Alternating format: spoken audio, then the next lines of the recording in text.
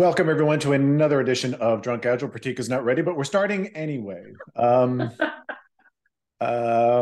Hopefully all of you are ready for another great episode. As we can see, the star of the show is ready. She's as ready as she'll ever be. jumping out of her skin. I love it.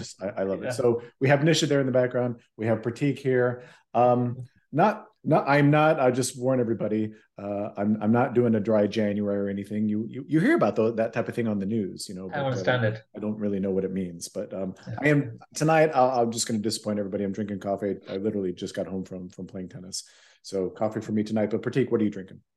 I have Elijah Craig Barrel Proof. It's just yeah. The we took some time off during the holidays, so it gave us time to stock up. So yeah, we've got you'll probably be seeing a few new ones. This is 62.4%, so I will not be doing more than one of these.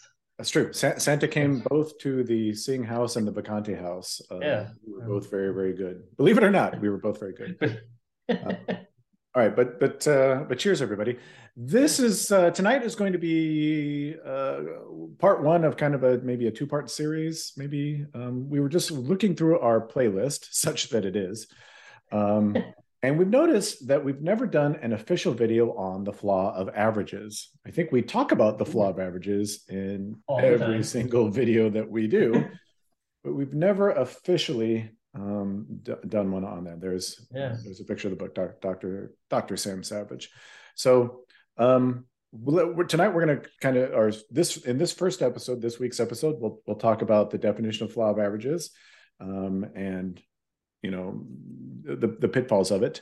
And then next week we'll talk about some more kind of implementations, things where you might not think the flaw of averages are at play, but they really are. Kick us off, Pratik. What is the flaw of averages, and why should people care?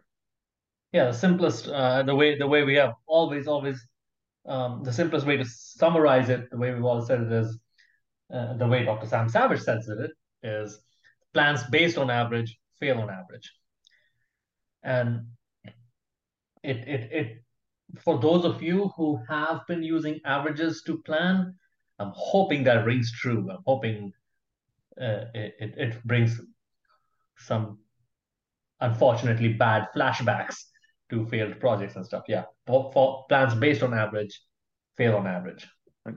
So that might be a little bit confusing to people, and there's a bunch of assumptions built in there. I shouldn't say a bunch. There's one big one Yeah, that I want to yeah, highlight.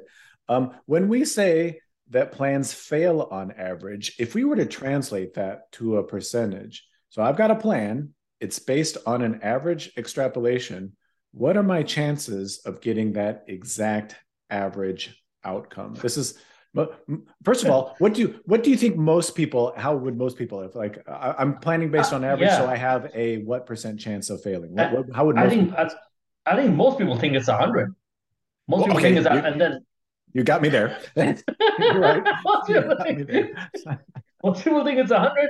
But then once they realize it's not 100, they probably go, yeah, then it's probably about 50%. On Right. average, should mean 50%. Average is in the middle of everything. So that's what Yep. they think it means. Turns out, It turns out, what is the real answer, Pratik? Chances of hitting the exact average forecast the, is what? the real answer, I cannot tell you the exact answer without actually having the data in hand, but most likely it's close to probably 3, 4, 5%, maybe even less. Hitting one single number, depending on your data, is probably in the single digits. Right. And this is one thing that most people, if I can maybe let's belabor this point a little bit. One thing that most people really don't understand, it's a quirk of statistics. I always quote my friend Frank Vega. We really should get him on the show because we just steal all his material and we just Yeah, say it pretty like, much. don't we sound smart because we talk like Frank? Um, Frank always likes to say the most likely outcome is not very likely, Very likely. right? And so that's a lot of people think that the average outcome is the most likely outcome. And even if you have a distribution where the average outcome is the most likely outcome, think a normal distribution, right?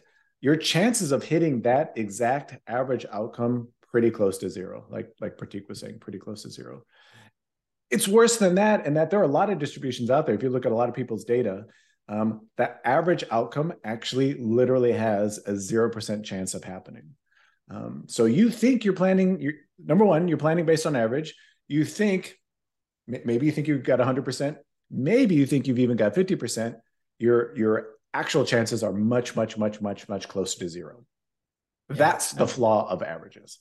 Yeah, and just to draw the picture without drawing the picture, a normal distribution looks like that bell curve, and usually, well, actually, or certainly, if it's a proper normal distribution, the average number will be right in the middle, right at the highest point of that bell curve.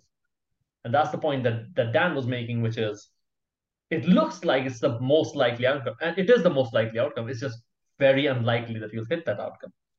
That's a normal distribution. Once you go away from it, when your data is not normally distributed, your average outcome is not in the middle or the top part of that distribution. It's somewhere else.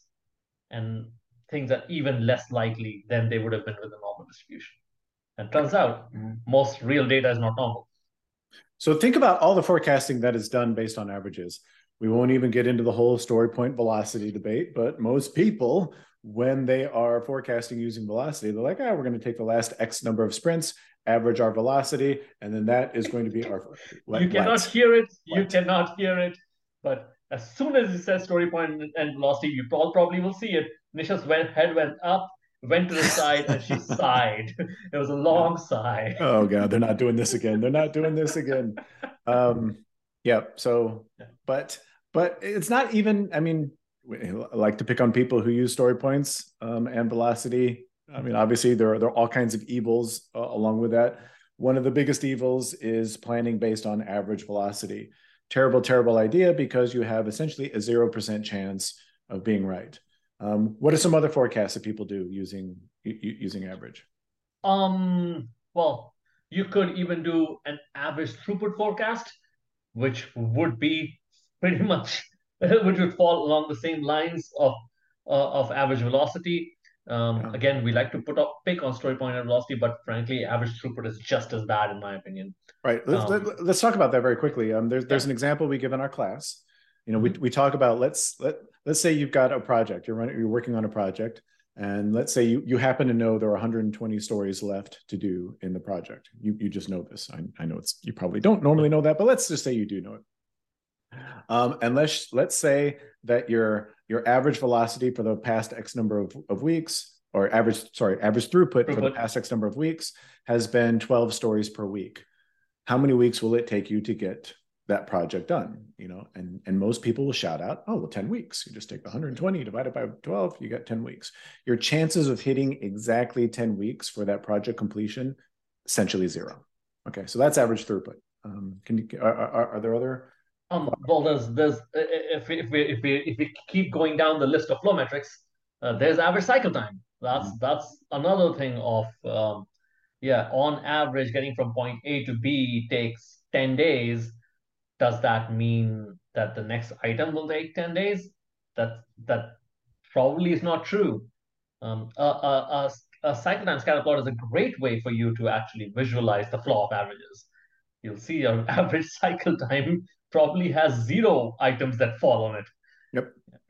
Let's talk about some other stuff that maybe has almost nothing to do with forecasting. We like to talk about an example that Dr. Sam Savage throws out in his book. For example, planning a meeting, right? You've got a meeting where you've got, what does he say? Is it 9 people? 9 people. Where so say 9 people. So you've got a meeting. You've got 9 people, and let's say that there's essentially a 50% chance that everybody will be on time. So you're either it's binary, right? Either somebody will be on time or they won't be on time. So you got a 50% chance that each individual person shows up on time. What are the chances that the meeting starts on time? And again, most people will answer. How will most people answer that, Pratik? It's a 50%. Yep. There's a 50% that everybody shows up for each individual person. There's a 50% chance that everybody shows up on time. But the true answer is, well, I can't do the math in my head. The true answer is actually what, Pratik? 0.5 to the power of 9. Yeah. Whatever that is. Yeah. So again, pretty close to zero. Pretty close to zero. Yeah, we can just say zero. We can essentially say zero. Yeah. One of my favorite examples, and I'm not wearing my Zeppelin shirt today, but is if you take what is the average length of a Led Zeppelin song? And as far as I remember, and I might be wrong about this, it's 5 minutes and 6 seconds. Turns out there is if you take the total length of the entire catalog and divide it by the number of Led Zeppelin songs, it comes out to 5 minutes and 6 seconds. Turns out Led Zeppelin does not have a single song that's 5 minutes and 6 seconds long, and that in itself is the flaw of averages answer. You're getting the single point answer, which is wrong for every case. And yep. Yep. So, and we said this is going to be a short episode. It's turning into a longer episode. Some other pitfalls to watch out for with the flaw of averages. You might, if anybody's seen our Wilt Chamberlain talk, you might see this. You might see this too. You know that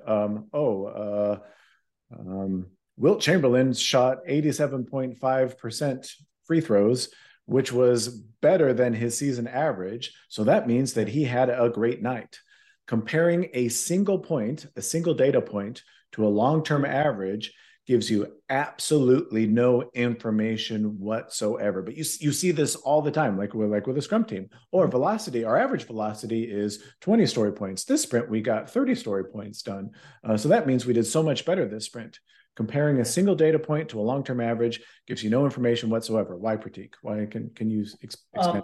Because probably the best way to explain that is just look back at all the data points you had to create that average.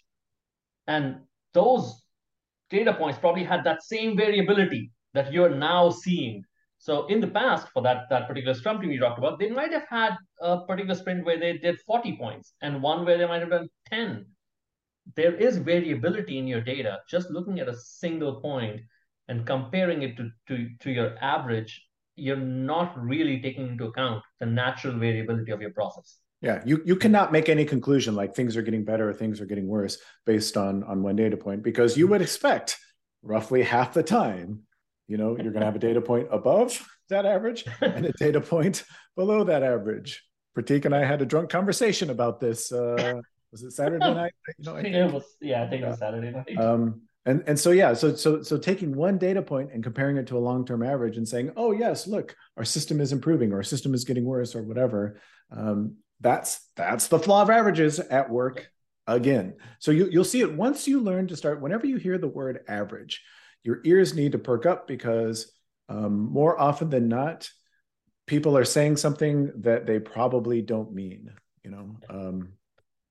What were you going to say? Something? I was going to say the only exception in our world, only big, huge exception in our world that we should mention is Little's law, which is a law of averages, which compares averages. It's always looking back, never predicting the future, but that is a law that's based on averages, long-term averages. We should mention it before people start yelling at us in the comments. But even that's interesting, because you bring up one of the most important parts about Little's law. The biggest reason why you can't use Little's law, one of the biggest reasons why you can't use Little's law for forecasting, and he even says this, he doesn't say it the way that we say it, but he says it. If you read the papers that Little has published, he says you can't use Little's law for forecasting. One of the biggest reasons why is it is a relationship of averages. You cannot forecast. Well, you can forecast based on average. Just plan for a lot of pain in your life. Don't be surprised if you're wrong. Yeah. Okay. Anything else that people need to be aware of about the flaw of averages? I think you said it already at some point. Was once you understand this, you'll see it everywhere. Your ears will perk up every time you see anyone using averages. Once you understand the flaw of averages, and you will see it everywhere.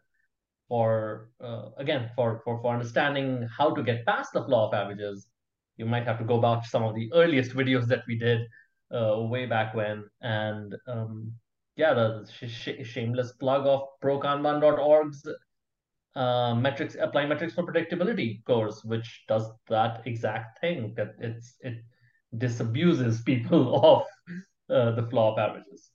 Yep. So yeah, if you want to learn more, of course, there is the book called The Flaw of Averages, and as we tell a lot of people, you really don't have to read the first half of the book Yeah. to get the gist of what Dr. Savage is talking about. There's The Flaw of Averages. If you want to dig deeper into the variability stuff, maybe we'll have a series on that, a Drunk Agile series on that. Maybe sometime in the future, probably sometime in the future, who knows when. But if you can't wait that long, go read Dr. Schuert's work. That's a bit of a slog. If you don't want to read Dr. Schuert's work, then read pretty much anything by Dr. Donald Wheeler, and you'll get a feel for that. Speaking of Dr. Donald Wheeler, that's kind of a good segue into next week's episode. We'll talk about some other implementations of the flaw of averages that kind of been institutionalized, and why those type of statistics that rely on the flaw of averages, even though you don't know that they're relying on the flaw of averages, is a bad thing. So, Pratik, you want the last word?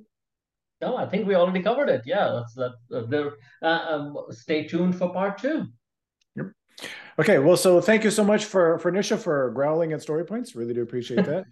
Thank you so much to Pratik Singh for whatever. Unusually insightful comments tonight. My name is Daniel Vacanti. I want to say thank you so much for watching, and we will see you in the next episode. Bye, everybody.